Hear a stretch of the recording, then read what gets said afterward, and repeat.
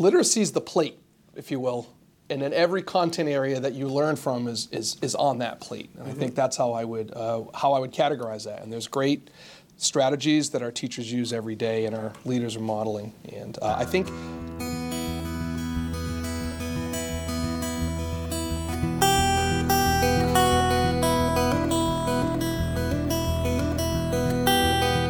Steve Sherlock here for Franklin Matters, Franklin Public Radio, anywhere on the internet, WFPR.FM, and in the local Franklin, Mass. FM radio dial, 102.9, here today in the town building's central office from a school perspective with our school superintendent, Lucas Giguere. Happy Wednesday, Lucas. Good morning, Steve. How are you? I'm doing well. Excellent. Had a school committee meeting last night, so we can start there and then just discuss, because I know you've got a bunch on your plate. Yes. It's been a pretty active opening to school and an active fall so far. And 4 weeks have gone like this. I know. The last 4 weeks went faster than last year. I can tell you that. I don't know why or the reasons, but it feels that way. Yeah. So we can start at least in terms of the school year, and for the listeners, thank you for listening. Last time, you may recall, at least from a school committee perspective, you presented the district improvement plan. Yes. And at last night's meeting, you took that down to the next level, and across the schools, you gave high school, middle school, and then the elementaries their individual school improvement plans. Yes. So, as you said, we had our district improvement plans approved last school committee meeting, where we really tried to focus on the big ideas, the strategic objectives for the district, and then the initiatives that are taking place across the district. This year, we really tried to hone in on focusing. At my opening day with staff, we talked about not trying to add new ideas, but commit to things that were already in the pipeline or in the plans. Fine-tune things that are already underway as opposed to adding something else to the plate. Correct. And last night we were joined by our phenomenal group of school principals that we have across the district and some assistant principals at the high school to co-present with our high school principal. And I thought they did a great job of illustrating and kind of highlighting what are the strategic initiatives and the goals, and then the action steps we plan to take, and then the anticipated outcomes. So you can find that information online, and I think it lays it out. But for the purposes of this particular podcast, I would just say that we've really tried to work as a level. So you'll notice instead of having 10 schools with 10 different plans going in 10 different directions, in Franklin, we determined that it made sense for us to focus our energy on level-based goals. So 5 elementary schools, what are the shared experiences and learning experiences that we want for kids across all levels as they go through kindergarten through 5th grade? What are the shared experiences for our 6th, 7th, and 8th graders at our middle school? So when they become a freshman class at Franklin High, we then have a shared group of experiences. And we found some benefits to that. One is aligning our resources, streamlining our resources across all of our schools. When all of your goals are related across levels, it makes a lot of sense to plan professional development, determine what the resources and needs are for teachers, and then also just time and schedules, because that all matters. And for those who, in my case and others may be listening, may remember, even 15, 20 years ago, there was, especially, I think it was more noticeable at the elementary level, where the individual plans and individual operations really varied amongst the individual schools. And to a certain extent, I think the district also started realizing that as they got to middle school, and then as they got to high school, there were the variations. So now you're getting an 8th grade class or getting a 9th grade class, and granted there's going to be some normal variations amongst the class anyway, but it was a little bit more varied than it should have been, because respectfully, some of the individual schools were doing things that were not necessarily as unified across the district.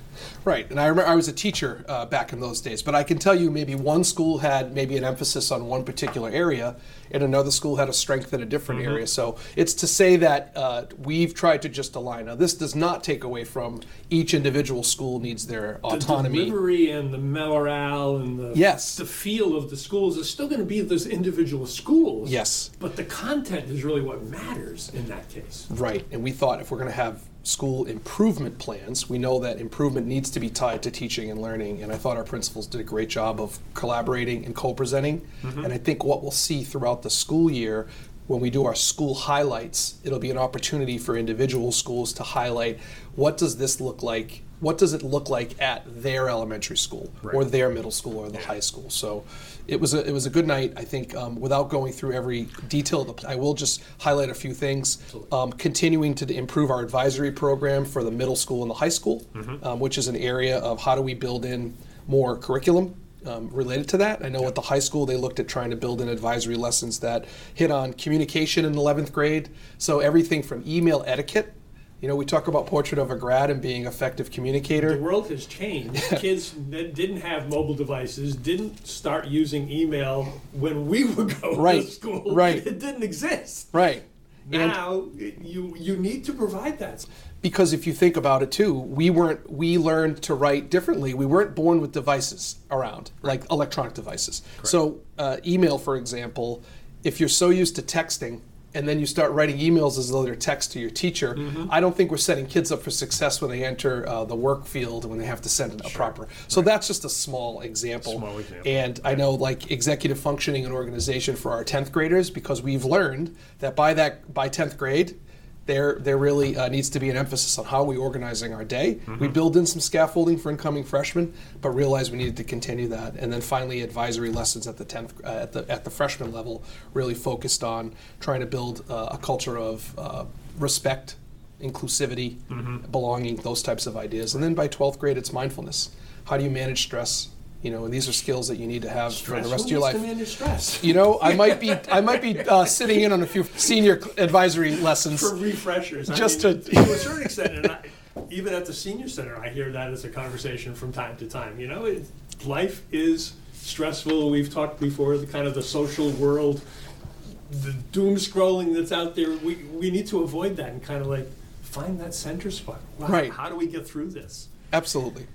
And the last thing I'll mention is, we've really looked at our curriculum and teaching. So from an instructional lens, looking at our universal design for learning framework, and the first frame of that is around engagement. How do we recruit? This is K through 12. Correct. But how do we recruit interest in the learning? Yeah. How do we have students work with students to understand why they're learning what they're learning? And I think engagement, if you can get someone engaged in anything in life beyond the classroom, there's a higher level of commitment and then success in the ability to learn. Absolutely. And then on the curriculum side, we've really emphasized having high quality research-based curriculum products and resources and strategies for all of our students. So literacy is an area that we know across the country through the pandemic, before that, where we've really tried to emphasize, and we've put a solid plan for implementation for literacy. And we have some phenomenal teachers who've already been practicing a lot of the strategies in the school improvement plan, and we're starting by let's align to what's already happening, and then let's figure out where we need to grow. And I'm excited about the work ahead and the team that we have of teachers, of professionals that work with our students every day, and our leaders at each of our buildings to lead this work. Yeah, and literacy clearly is one of the... If you had to pick one place, I would pick literacy, because if you don't have that, and that's one of the reasons why I became an English major, because if I understood what the materials were and how they were being presented, then I really could go into science or some other, fields, because I knew the terms and I knew the approach and the basic sentence structure and understanding. Because if you don't have that, what do you do? It's a struggle. And now, because we've got now digital literacy, etiquette around literacy, how do you managing your time with literacy? Yeah. Can you speed read? When can you speed read versus when do you really need to do the deep reread? All of those aspects. Literacy is the plate, if you will, and then every content area that you learn from is on that plate. And I think that's how I would categorize that. And there's great strategies that our teachers use every day and our leaders are modeling. And I think I don't want to take away from a future podcast where we can maybe have the Office of Teaching and Learning on to talk more. We can certainly tease in more that depth. Up, by all means. Yes, all right, for sure. Because I think, if anything, just watching, and the link to the school committee meeting will be in the show notes as well. You can find that on YouTube. Franklin TV's video was live streamed, and it's there.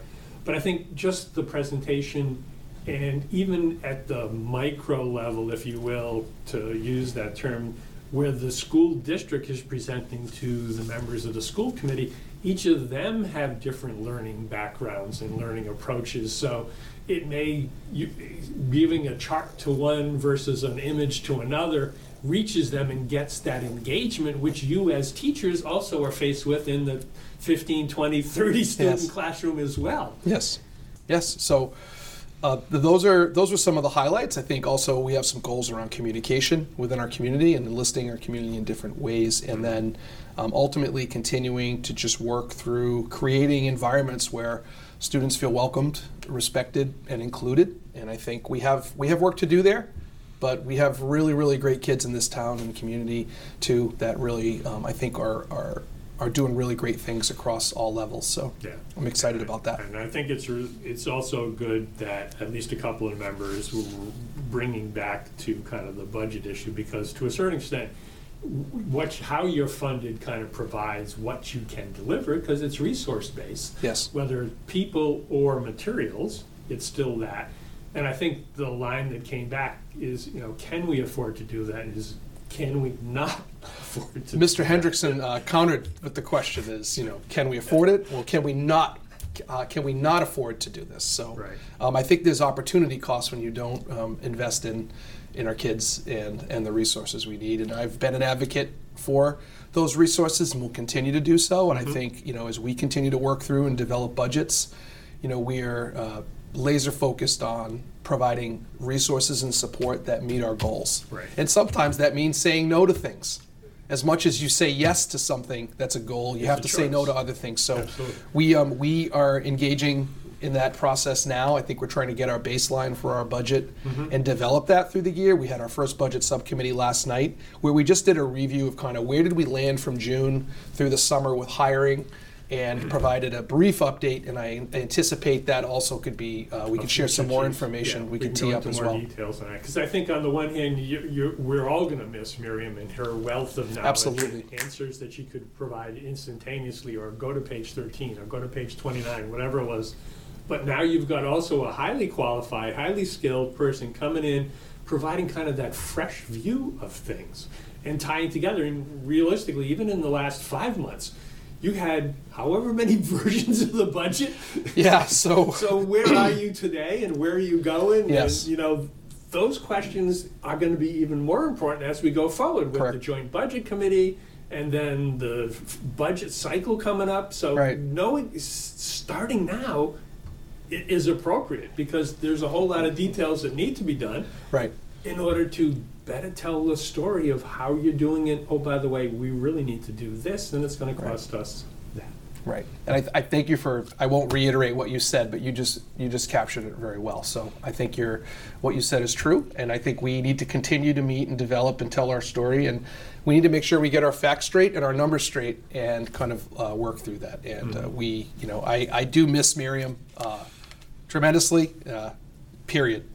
I have no other comment. There's nothing to follow that. So we miss her. No. Yeah. So and Dr. Dutch good experience presented last night, and I thought that he was clear in providing information to the school committee and open to feedback, suggestions. So I think as we started early, so that we could share what we have, and then get feedback and questions on what's not being answered, and then hopefully come back with those answers. So if we start this now, it felt like we're doing budget, we're analyzing and discussing our budget now as a budget, not just as a means to an end of recommending what we want. Does that make sense? Yes.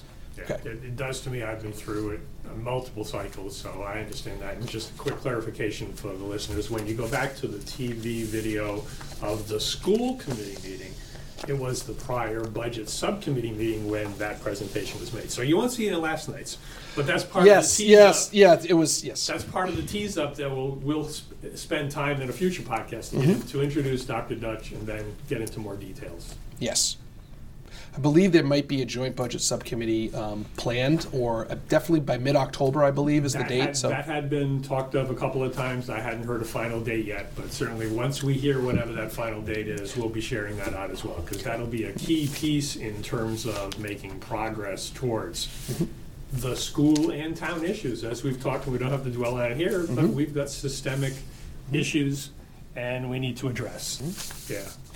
Going back to last night's meeting again, so that people can understand where we're coming from, in your superintendent's report, I believe you touched on the migrant housing update. There's no update as far as new information, but I would reiterate for the purposes of just making sure every chance we get with the community we can share information. So as we've previously shared, Franklin was one of the communities that was selected to house displaced families in one of our hotels in town. As a district and as a school system, we have a responsibility for providing education and educational services for all the students in our community that, regardless of their background or circumstances, need to be educated if they're resting their head in Franklin. And we are collaborating with the town and state agencies and the Department of Ed around this, but ultimately we've enrolled approximately 30 students across all levels. We are working through our business office. The state has committed and talked about having funding assistance for school districts as it relates to the students that are enrolled in your district. And it's basically a head count formula from what I understand. Right. But from what I understand too, and you can kind of clarify, it equates to effectively, for what I've seen, kind of the state average of the per pupil spend, which, to the extent that we're spending less than that, helps us. Yes, so that's how it shakes out. It's about the state average. Like. And again, still the check hasn't arrived yet. We don't know exactly what it's going to be. I've read quarterly payments is how I've heard it, but without getting overcommitting on a podcast or miscommunicating, that's what's been shared with me. So that's my transparent point on that. And we continue to pursue that to make sure we have our T's crossed and our I's dotted for any opportunity to receive funding, because I'm never going to turn that down. No. And we welcome our families and newcomers, our newcomer students to the school year, and we will continue to do that work and educate and go through our process and follow our policies related to this situation, these circumstances. Right. And these special circumstances, effectively, you've got a bunch of new people coming in, but they still need to follow the onboarding process that the schools has in place that anybody coming into Franklin goes through. In terms of proof of residence, obviously a special case, but then checking all the other lists on the to-do before somebody comes into the classroom. Right, and there's been some good questions asked around enrollment. What are the procedures? So it's, no one's asking for specific information on a specific person, but the idea is it's a great question around enrollment and how does it work in a scenario like this. We've followed our policies, so when you have a situation where there's temporary long-term housing in effect, in essence, you basically follow McKinney-Vento, which is your Homelessness Act. It's also part of our policy that we follow. So you have to enroll students based on that policy, and that means that you verify the information that you have. We verify that they live where they live, and then we go through our process and place students where we feel it's most appropriate based on their education and their profile, and ultimately we are moving through that. I do not have an update on any new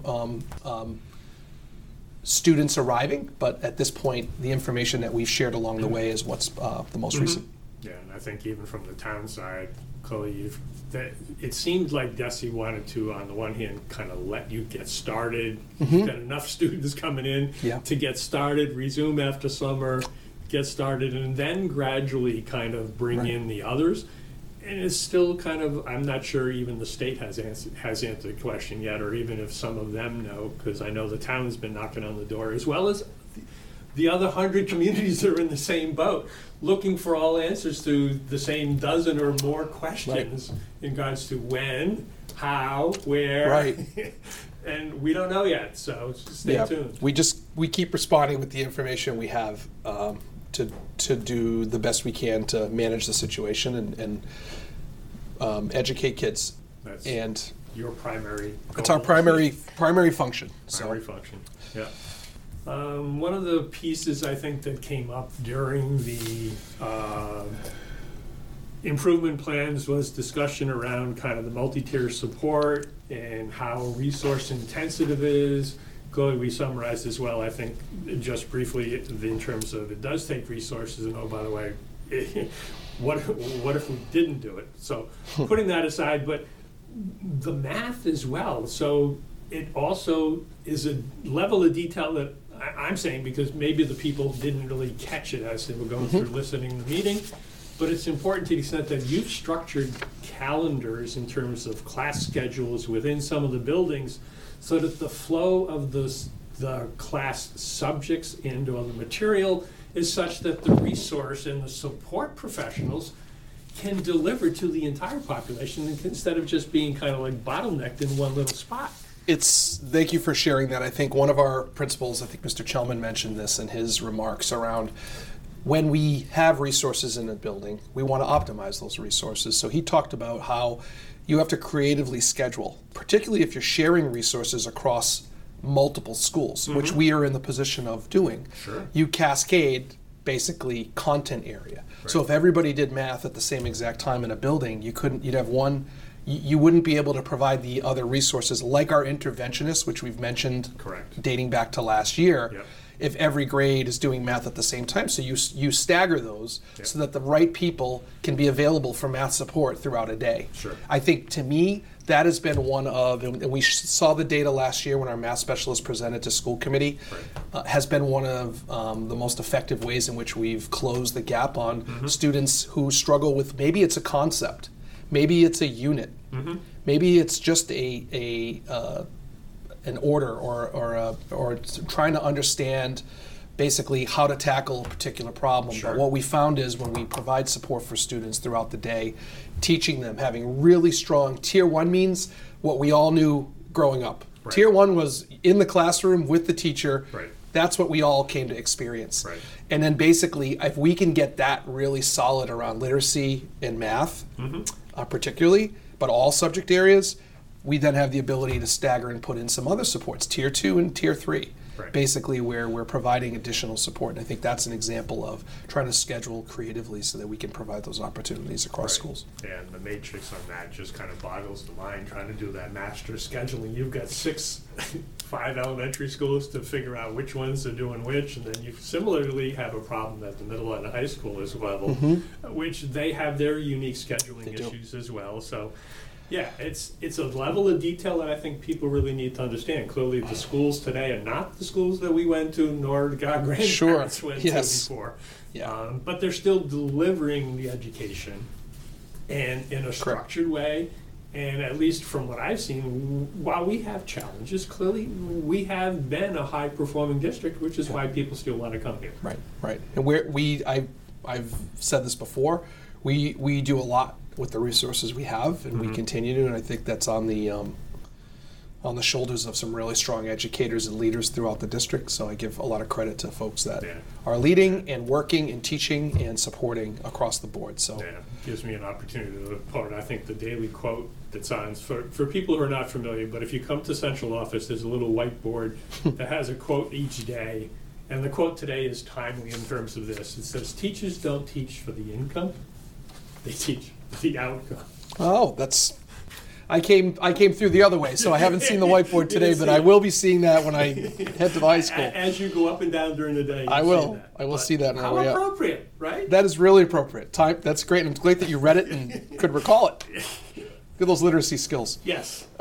Instant recall. Yeah. Doesn't always work, but right. For some things it does. Right. So we've covered the key pieces around the new year starting, improvement plan, some of the details within that. We've alluded to future longer details on the learning process, literacy in particular, future details on budget, joint budget subcommittee, and those will be coming, etc. Something else? I'm sure I have a few short-term memory hasn't That's filled okay. in those gaps. That's okay. I have a few things. One, I just wanted to share. I don't know if I think you are aware. For Thanksgiving, for our Thanksgiving game, yes, we were selected as one of 8 high schools in Massachusetts to compete against our rival school, King Philip, at Fenway for the Thanksgiving game. It's not on Thanksgiving. And I just will say that this is online as well, but I'll share just a brief thing. Our Franklin Panthers are going to take on our rival King Philip for that Thanksgiving game. It will take place at Fenway Park on Tuesday, November 21st at 7:30 p.m. Right. And you can buy tickets by going to redsox.com, and then you could / high school football. Yeah. But you can go to the redsox.com website, and the tickets are $20, and you can access we have the late game, the 7:30 slot, but there's a game before it, I think, at 5:30. 5:30, I think, yeah. So I wanted to share that because we won't have a game on Thanksgiving morning as a result of this, because we'll play then, and it's exciting. I think it's a great opportunity for our kids to play and our fans to go and watch a game at Fenway. For the iconic stadium to have the Thanksgiving game, yes, for the seniors and never mind anybody else, that's an opportunity. Many of us don't always get into the stadium, never mind on the field. I think, and I was reminded that was it the Boston Patriots that played at Fenway on the field way back in time? Someone told me that, and I said, okay, well, we'll join the Boston Patriots on that field. So that was one piece. Absolutely. In the same vein, I sent an email out to families yesterday around just fan expectations. It was a reminder. I have sent this in the past in reaction, and I thought, we haven't had, knock on wood. I just thought, though, it made sense to enlist our community and our families in on the conversation and ask that they read that letter. But ultimately, what we're looking to do is just make sure that we are supporting fan cheering, that, you know, when it's done in good taste, it can contribute to the positive environment of a game, and trying to stay away from inappropriate chants and cheers and jeers. And we manage our student section and work with our leaders who are the fan leaders, right, and work through that through the high school, but certainly just in general. And then the other piece I wanted to mention was just around when students are there. We often are fortunate to have a community that supports our athletic games and programs. When our middle school and elementary school students show up to the football games, it adds to basically the amount of people there to support our teams, which is wonderful. Absolutely. The flip side of that is if students are dropped off and they're not monitored, and if they're from an elementary or a middle school, our high school staff doesn't know those students, for one. Right. Two, monitoring students that are unsupervised behind the bleachers where it's not always well lit. It's a football game, and what we've done is dedicated our resources to the fan section, the athletic event, which is what the evening is about, and we have to focus our attention to those areas. So what we've asked this in the past as well, if students are in elementary and middle school, they should be accompanied by an adult. Doesn't have to be their parent. You could be taking a few kids as an adult, your niece, your friends, whatever, but ultimately someone should be in charge to monitor kids and have them in an area where they're visibly seen and watched, and I think that will cut down on any issues that we see moving forward. And I put that out, and I just wanted to reiterate while I had I think it was a good opportunity, at least from my perspective. Clearly, the football season is underway. That gets a lot of the most of the support. Some of the other sports with volleyball and cross country, golf, soccer, field hockey. I don't think I've left one out. There's a bunch going on in the fall. Tend to get their own participation, support base, depending upon the home, away games, etc. But leading up to Fenway, clearly the appropriate conduct at Fenway, it shows the community as well as the school and the sports. But those same things apply at the local games, even more so potentially, because that's where the stands and the behind the stands applies. The behind the stands wouldn't necessarily apply in Fenway to that extent. You brought up one last point I made at school committee during the school committee meeting last night, is just when someone acts a certain way and they're a fan of Franklin's, they represent themselves, but they also represent Franklin High School, Franklin Public Schools, and the town of Franklin. And we certainly, I'd rather put this out now and enlist people's support than have to manage something later where we have been, we develop there's a narrative out there around some behavior, but it's not about the individual. It's about the Franklin person, and I don't want that for our community. No, and I think that would not be good. And I think, to your credit, and you've had a number of even international trips where the students are now really ambassadors, not just of Franklin, but of the U.S. in many cases. And you've got others being planned. All of that really ties back to this same piece of the community being representative, behaving properly, but using it as a learning opportunity too, because that is priceless. Right. And we want students engaged in all of these aspects. So that's all. We just wanted to, I wanted to put that out just as a way to. By all means, no. Yeah. Good. Anything else on your list? We did cover a bunch. I think I'm sure there'll be plenty to talk throughout the year, I'm sure, Steve. But I feel like we covered a lot going on, and I don't have anything else at this time. No, that's fine. I totally appreciate, and I'm thankful for you taking time to share with me and with the community. All this stuff is going. It's mostly all good. It's not perfect, but those are the challenges that clearly will elaborate on some of those challenges, especially on the budget. Because if we had more money, if we had more resources, we could do things differently. And by the way, we can't. So we need together to tell that story, and thereby have people understand the details behind it, which we've talked about before. This is why I think this format's pretty good. People know how to get a hold of you, and clearly you've also reiterated kind of the communication process. People have questions, should start at the lower levels, go through the principals, the teacher, the principals of each of the schools before coming to you, which is not to say you don't want to be involved, but have somebody get the answer or should get the answer, and then if it's not that answer, then escalate. I think the emphasis there is really just trying to connect to the people who are closest to it. And I think that's where you can get the best results oftentimes. So that's where that comes from, is around just making sure. Otherwise, it's sometimes if you go to other people, they have to go back to that person, and that doesn't seem always like the best way to do it. So we try to emphasize that. Thank you for mentioning. Absolutely. So again, thank you for taking time. Listeners, thank you for listening. And we do this because Franklin matters. We are now producing this in collaboration with Franklin TV and Franklin Public Radio.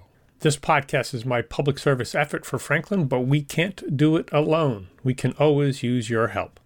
How can you help? If you can use the information that you find here, please tell your friends and neighbors. If you don't like something here, please let me know. Through this feedback loop, we can continue to make improvements. And I thank you for listening. For additional information, please visit franklinmatters.org. If you have questions or comments, you can reach me directly at suresteve@gmail.com. The music for the intro and exit was provided by Michael Clark and the group East of Shirley. The piece is titled Ernesto Mañana, copyright Michael Clark and Tintype Tunes in 2008, and used with their permission. I hope you enjoy.